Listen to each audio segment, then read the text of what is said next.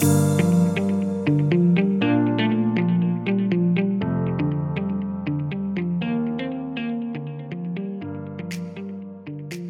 to Grover Center's Conversations on the Street, a Shelby County bicentennial podcast project hosted by Grover Center and recorded in its exhibit, The Streets of Old Shelby.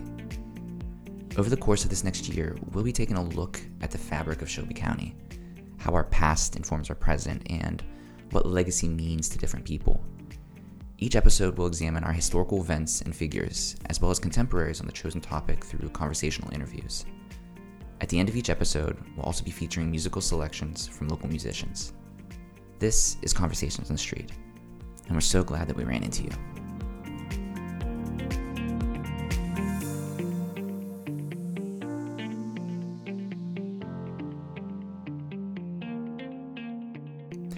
In 1937, John C. Debry took over as director of the Democrat Publishing Company. Over the next decade, Mr. Debry would pull the local news away from the partisan press model, first by acquiring the Shelby Republican newspaper, and then combining both the Republican and the Democrat into one newspaper to form the Shelbyville News, a quote, newspaper for all of the people.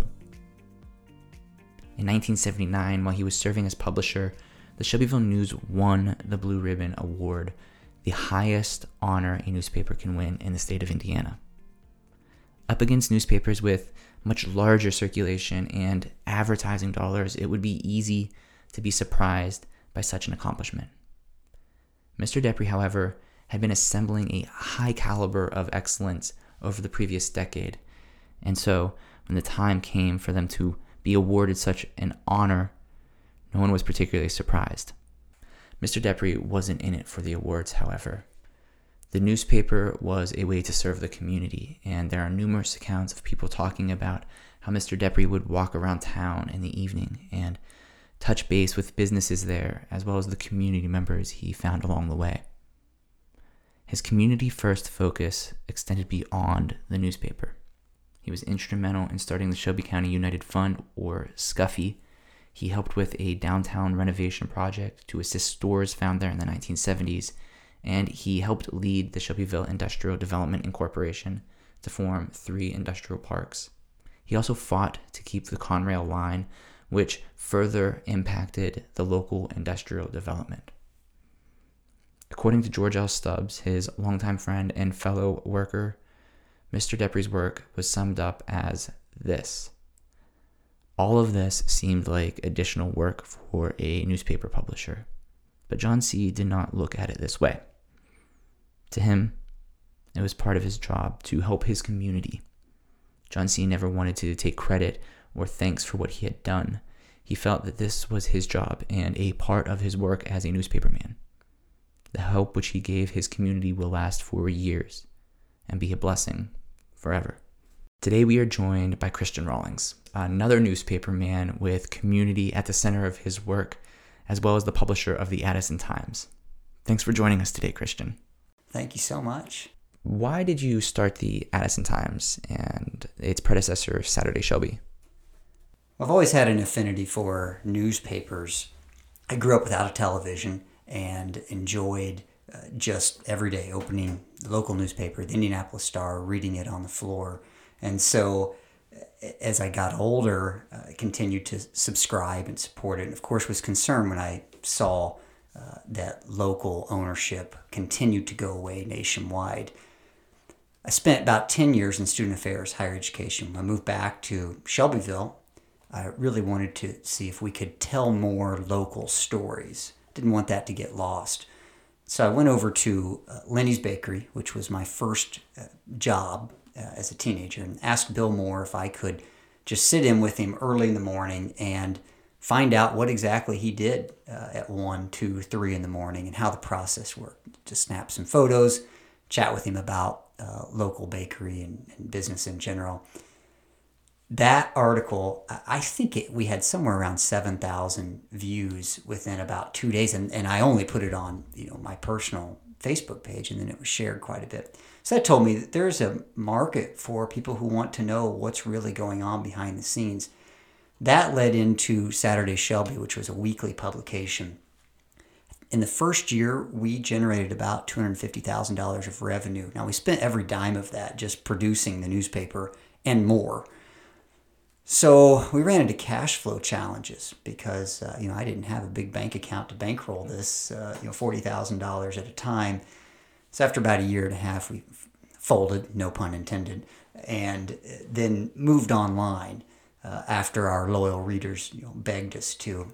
That's really where the Addison Times came from, and so we've continued a daily publication from that for the past few years. What makes your approach to the local journalism or to journalism unique? We really do focus specifically on local news. The early newspapers, as you well know, would have quotas of having, say, 100 local names.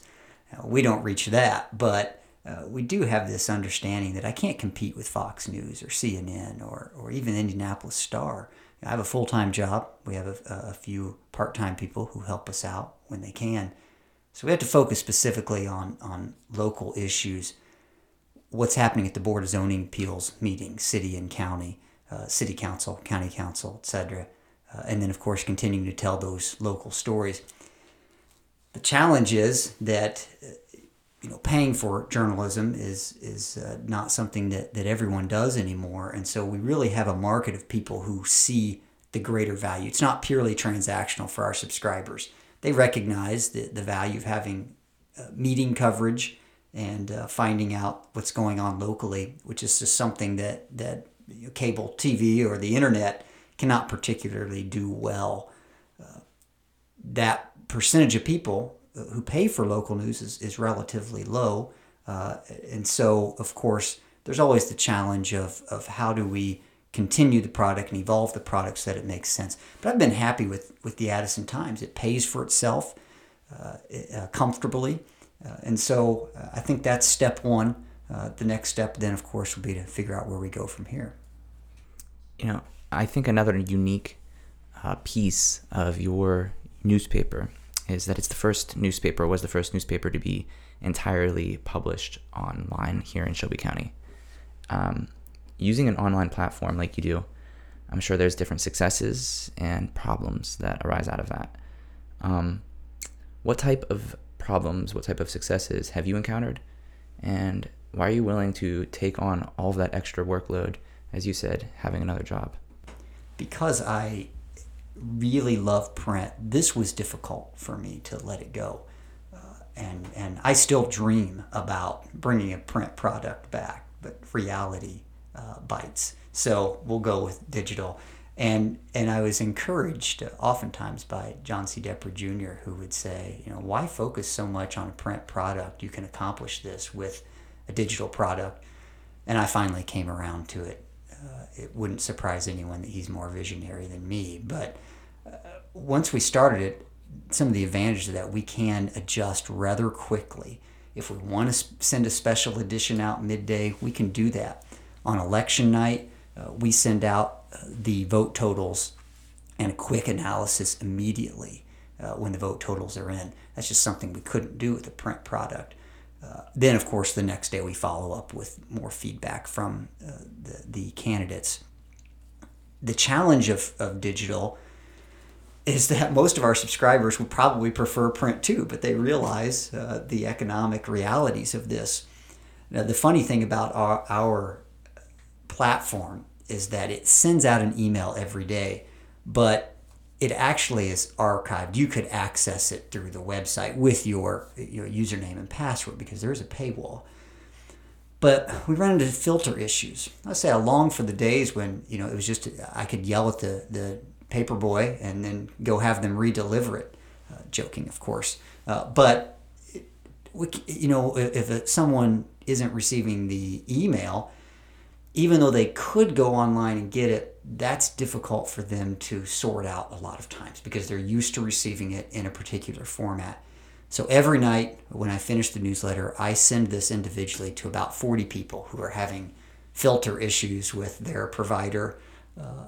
I don't know what a solution to that is, and so it's just kind of one of those local levels of service that we provide. But it is a challenge. Of course, the main advantage, though, to digital is I referred to as just the cost. We spend about 15% on the platform, but if we were printing, it would be substantial. I know when we did the Saturday Shelby newspaper, we were spending about roughly half on print, the other half on postage. And then, of course, that was advertiser supported. I also mentioned that we paid our bills right up front because the Greenfield Daily newspaper that printed for us expected that. We gave 30 days net to our advertisers, which created some cash flow challenges. We don't have any of that. I feel much more comfortable with digital because I know what's in the bank and I can easily budget. One of the other things that I think is unique to your approach and something that you've done since Saturday Shelby was that you use student journalists. Why was this important to you? That is something that I don't think anyone else could provide, is the student voice. And we've been fortunate to have some great student writers. Now, I'll start with when I first produced the Lenny's piece, Gabrielle Reed, who was a senior at Indiana University in the journalism program, reached out to me, and that was a godsend. She, in that summer after graduation, worked for us for an extremely low rate. She may have even volunteered some. And then we started, as the business grew, we continued to pay her. At some point, we made her the editor. She's the only person that served as the editor of any of our iterations other than me. I wish we could have kept her forever, but when I started fielding phone calls from Gannett and other places, I knew that time was short. She ended up taking a much better position in Nashville, Tennessee. But we've used that formula even with high school and even middle school students. I think that really came into play with the pandemic because no one was allowed into schools. And as a teacher myself, I've been hesitant to mingle my two professions. And so, but students can do that, tell their side of the story.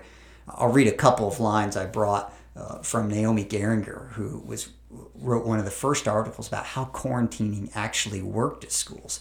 Most of our readers just had no idea. And so she wrote, when the teacher's landline phone rang during Jonah Anspaugh's social studies class early in the school year, he figured a student was checking out for the day. He was disappointed to find out it was him. She goes on to explain how students would get called down to room 108, the dreaded quarantine room, where their parents would then come pick them up for 2 weeks because they had been in close contact of someone who tested positive for coronavirus. That's a perspective that no one else could provide.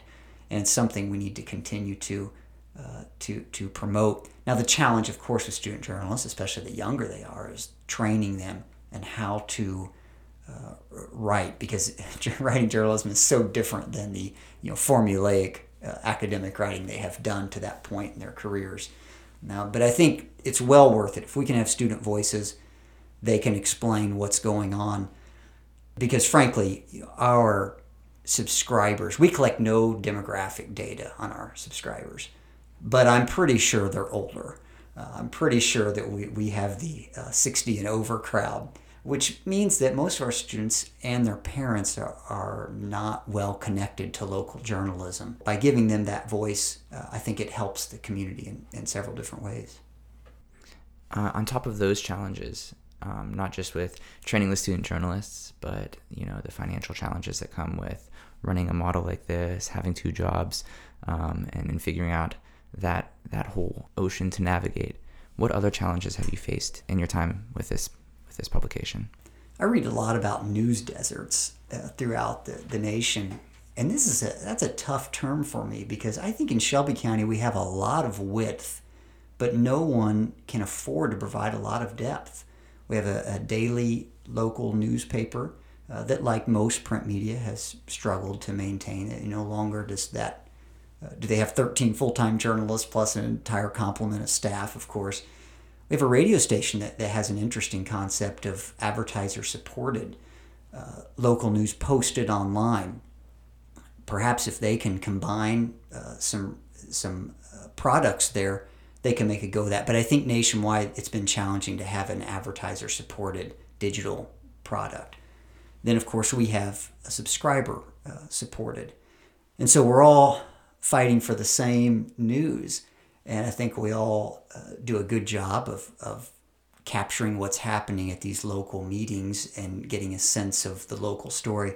But no one's able to delve into the depth of why do these things happen? What are the trends for city expenditures, etc.? That's where someone has to get to, and I don't have an easy answer for that. I've been intrigued to look at sports reporting locally of late, because it's a game, number one, we just really cannot play. The Addison Times will produce scores from the previous night's games, maybe a few highlights that were posted by the schools themselves on Twitter, but we don't go to the games and cover them. The radio station, of course, actually attends those games, some of them, and does play-by-play calling. So they have the advantage of having those relationships. The question is, how valuable is sports reporting in today's world? No one really knows that. Certainly this is no longer the day of Bill Garrett, when the entire community seemingly went to the game and then wanted to know the next day what the coach said afterward. Now I think there's more of a rotating fan base, because it's the students' families who are most interested, and that's tough to build a market around. The other challenge we face is that because of the bifurcation, so to speak, of local media, no one particularly has a whole lot of power anymore. The Shelbyville News was so powerful that I think all other businesses, organizations, forms of governments had to respect it. And sometimes their arms may be twisted to do that. But we don't have that sort of power anymore, and it's tough, because I don't think there's ever a way to get that power back with a subscriber-based product. I have some ideas that maybe how to get that power back, but clearly we're still sorting through these things ourselves. This, I think, particularly came to light with the cartoon work of Dee Bonner, who, of course, drew a weekly cartoon for the Shelbyville News for many years, and his full-time job was advertising sales and advertising director. And he's one of those quintessential local newspaper names you have to mention, along with Jim McKinney or John C. Depry Jr., etc. Bonner used to draw for our weekly newspaper, and we had a lot more power then, because we were producing 12,500 plus newspapers a week. And so just by mere reach, we had that. Now, of course, Bonner's cartoons are not as friendly as the George Stubbs cartoons, so to speak. Bonner gets into current issues and does what cartooning is, I think, designed to do, which is parody and draw attention. The challenge is the Shelbyville News of old had the reporting to back up Bonner's work. So when he produced a piece, it wasn't the first time that readers had seen this issue. They already knew both sides of the issue and could then judge the cartoon accordingly. What we ran into is we don't have that depth of reporting anymore. And so when Bonner would come up with a cartoon, sometimes it confused the reader because they had no idea what the facts were behind the cartoon. I think that's unfortunate. I'd love to get back to where we have that depth of reporting that can support those types of cartoons. Now, I have asked him if he will produce wide open piece for our special Christmas print edition that we're looking at. I'm curious to see where that lands. You've mentioned depth a couple times here, and it seems that it is one of the elements that make up good journalism. To you, could you define what good journalism is? I think the answer to that is continuing to evolve, because we used to say, looking at both sides of the issue, but there also has to be facts behind both sides. Frankly, I recently fielded a call from an angry subscriber because we were publishing the major health partners updates on COVID, and they felt like we were just giving it too much attention. My perspective is that those are facts and they need to be presented without another side. People can then make what they want to out of the facts. I think, though, beyond that, we're challenged in local journalism to figure out, in this polarized political environment, how to survive not just on a local level, but because so many issues, such as the pandemic, have become political to some degree, that it ends up touching our reporting. When we've done reporting recently on Afghanistan drawdown and the local connections, that also has drawn some fire, and perhaps understandably so, because I recognize that these are political issues at the national level. We try to stay out of that. It's just difficult to do that. I think good journalists, though, especially at the local level, recognize what is the local story. What are people going through? What are the stories we can do that no one else can do, that goes beyond just what someone could post on Let It Out, Shelbyville? Journalism is often regarded as that fourth pillar of democracy. And in the days of old, so to speak, there was a obligation to protect and present people with the facts, irregardless of whether they liked them or didn't like them. How do you, as a present-day journalist, navigate an increasingly hostile environment to journalism? I've been pleasantly surprised that even our readers, who I know express extreme hesitancy about the national media, overall understand the value of local news. But at the end of the day, there's a whole lot less trust for journalism in general right now. And that's a challenge for us. I don't know that I've ever been accused of, by our readers, of picking a local political side. If so, it's been rare and muted. But nationally, anytime we report a hot button issue, we have a little Hoosier News segment. And most of the time I stay away from any type of politics, but we draw readers' ire. On a rare occasion, we'll have someone unsubscribe because of we publish something. But I think leadership is saying, we're going to do the right thing. There are tenets of journalism that have to be followed. If we've done that, then at the end of the day, we'll gain the respect of those who support the product, even if they may not like all of the data we produce or feel like that we should produce other or different or alternative data pieces. That community connection is really important, and we work hard to respond to every subscriber's inquiry or challenge. But I think this is the trust of journalism has diminished so much. It's a challenge that I think we're going to be dealing with for a long time to come. In addition to these challenges that you have on just the news side of things, the newspaper side of things, and I'm sure that would be enough, you also are a teacher, and as a teacher, I'm sure that there are or has been conflicts of interest that have come up. How do you deal with or address that to maintain the standards of journalism that you've laid out for good journalism? Because local media is dependent upon, in our case, someone who has a full-time job with benefits, and I've never taken, as I mentioned, one dime from the Addison Times.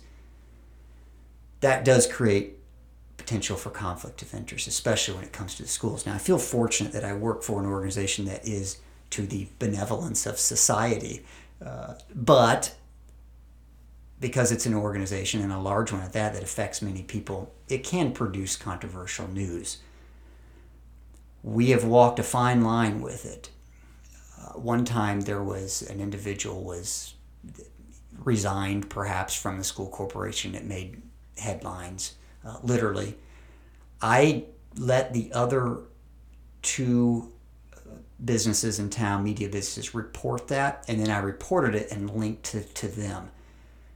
I felt like that was our responsibility to subscribers to mention that it existed, but it was important that I not take the lead on that. There have been times, though, it was unavoidable. One time I was at a school board meeting, and there was an interesting discussion about behavioral responses at the elementary level.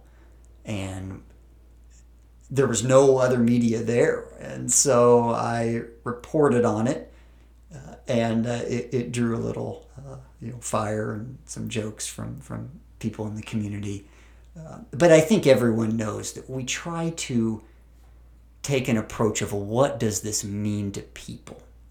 We're not editorializing. I have never written an editorial for the Addison Times, mostly because I realize in today's environment, people don't care what I think. Only if they agree with me would they care. So there's no sense in telling anyone what I think about things. But again, diminished power. Newspaper, Jim McKinney, everyone was interested in what he thought because he had analyzed the news to a level that no one else had. And these days, everyone has access to all sorts of news.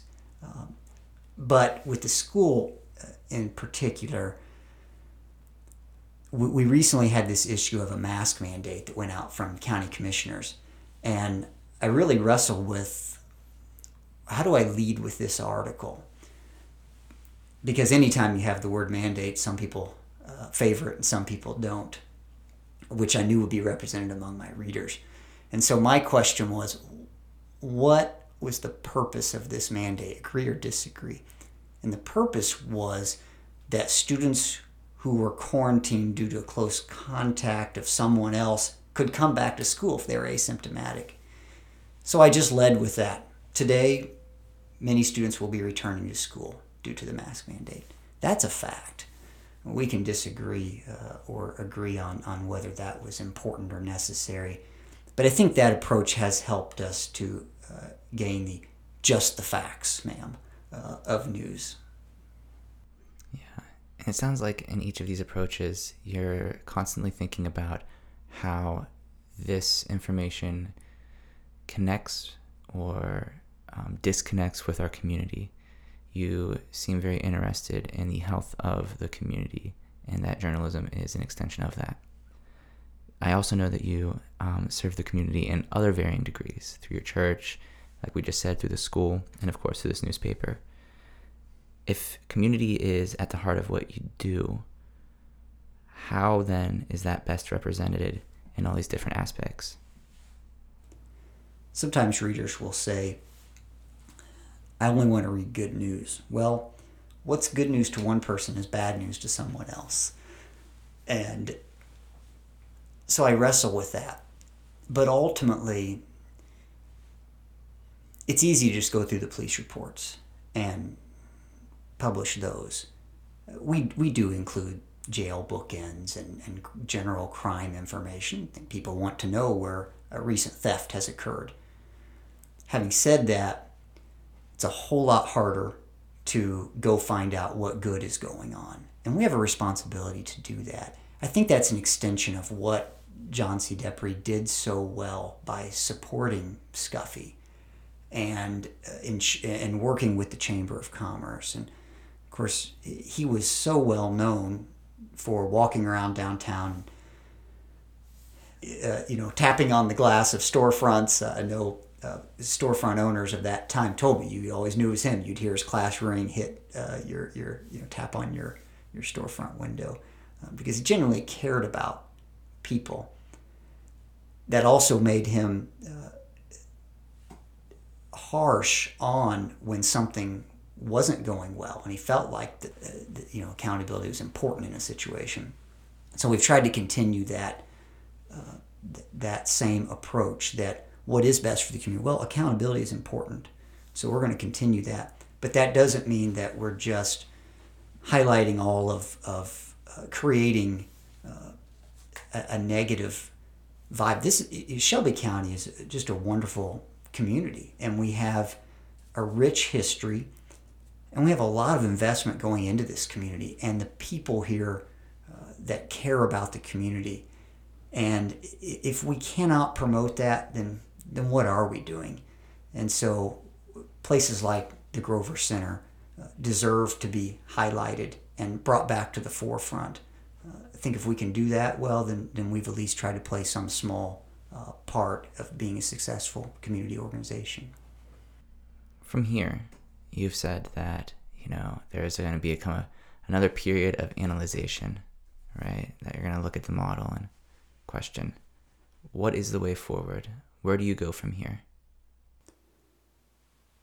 While I know I could just continue the business as is, and I assume continue to collect this revenue. So let's say that, if business stays the same, then maybe that means, if we have $20,000 revenue, half of it goes to investing back into new opportunities for the business or more staffing.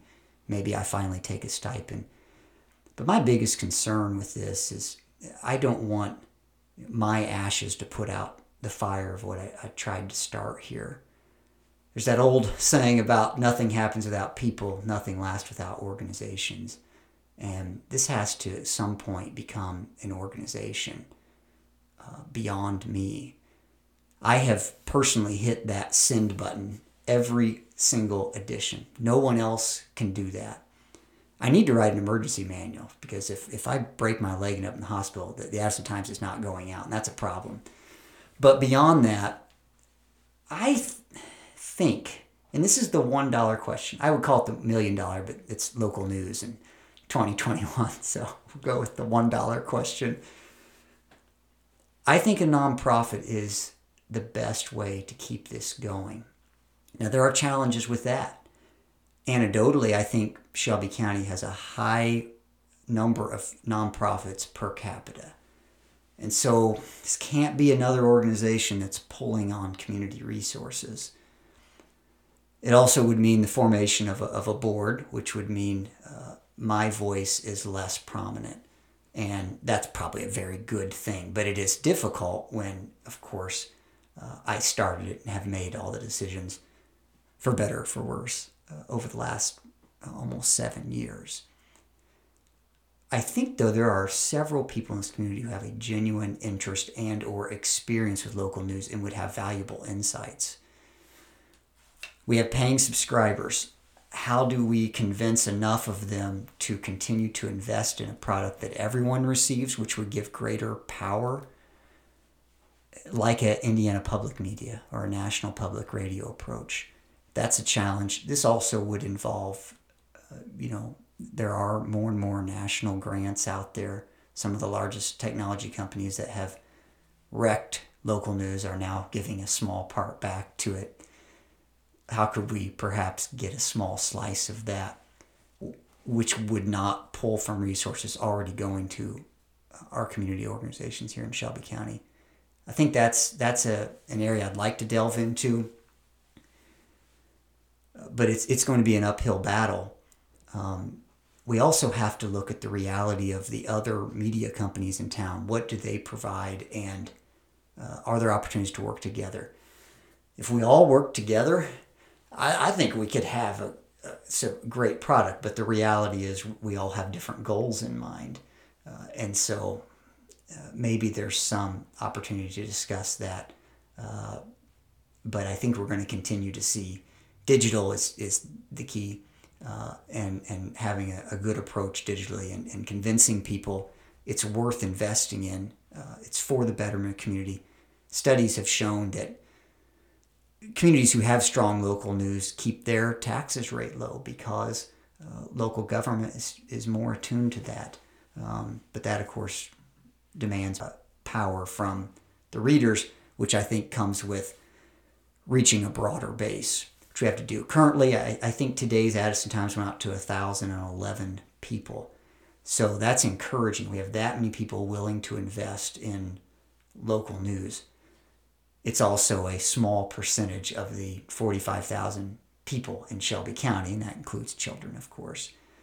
How do we get there? I think one more comment on that is we have student journalists. We need to reach our students young, not for profit. I wouldn't expect them to invest in this. We need to find a way to create news that is of value to them. It's a connection to the community so that they see the great things happening in Shelby County and that they will continue to support it. Every year I buy a Squibb ad at Shelbyville High School yearbook, and I put the same ad in. I just say, wherever you go, support local news. We need to look more at that. Anecdotally, when I was a middle school student, Chris Meltzer was writing A View from My Schwinn, and I was so intrigued. I started writing my own column that went nowhere other than my school folder, called A View from My GoPed, which was this motorized scooter that I had. And so that was how I connected with Chris Meltzer. And then through him, various other attorneys and people in town. And that's the connection I have to Shelby County, is that, before it was Judge Apsley, I knew him as just an attorney. Those are the things that bring people back. I think the news can play a role in connecting our students to that, and we have to get there and quickly. And so those students that you're hoping to capture here, what piece of advice would you give them if they had an interest in going into the field of journalism? Now they have to be entrepreneurial and have a desire to embed themselves. Everything connecting to community is what we do. I joke that I love going to the county fair. I can buy a corn dog and write it off as a business expense. But students have to be able to really invest in this community, or whatever community they're going to. There are fewer students, of course, going into journalism for obvious reasons. Just less money to be made, and it's a very uncertain field. So I think those that can figure out how to pull in social media, create their own branding, those are the ones that are going to succeed. And to be able to tell a story. When we teach academic writing, I'm not sure we always successfully connect to students. Here's the real purpose of this, is to communicate something about a story in the community. And so I try to do that with students. Now I have 7th and 8th graders. It's a young group, but we pick topics of local interest in class to give them a chance to say, how does my writing actually connect? And so my number one thing for them is be curious. How do things work? Before the donuts show up at Lenny's at 5 a.m., what time did Mr. Moore arrive to create that process? If they're curious, I think it will make them better writers and storytellers.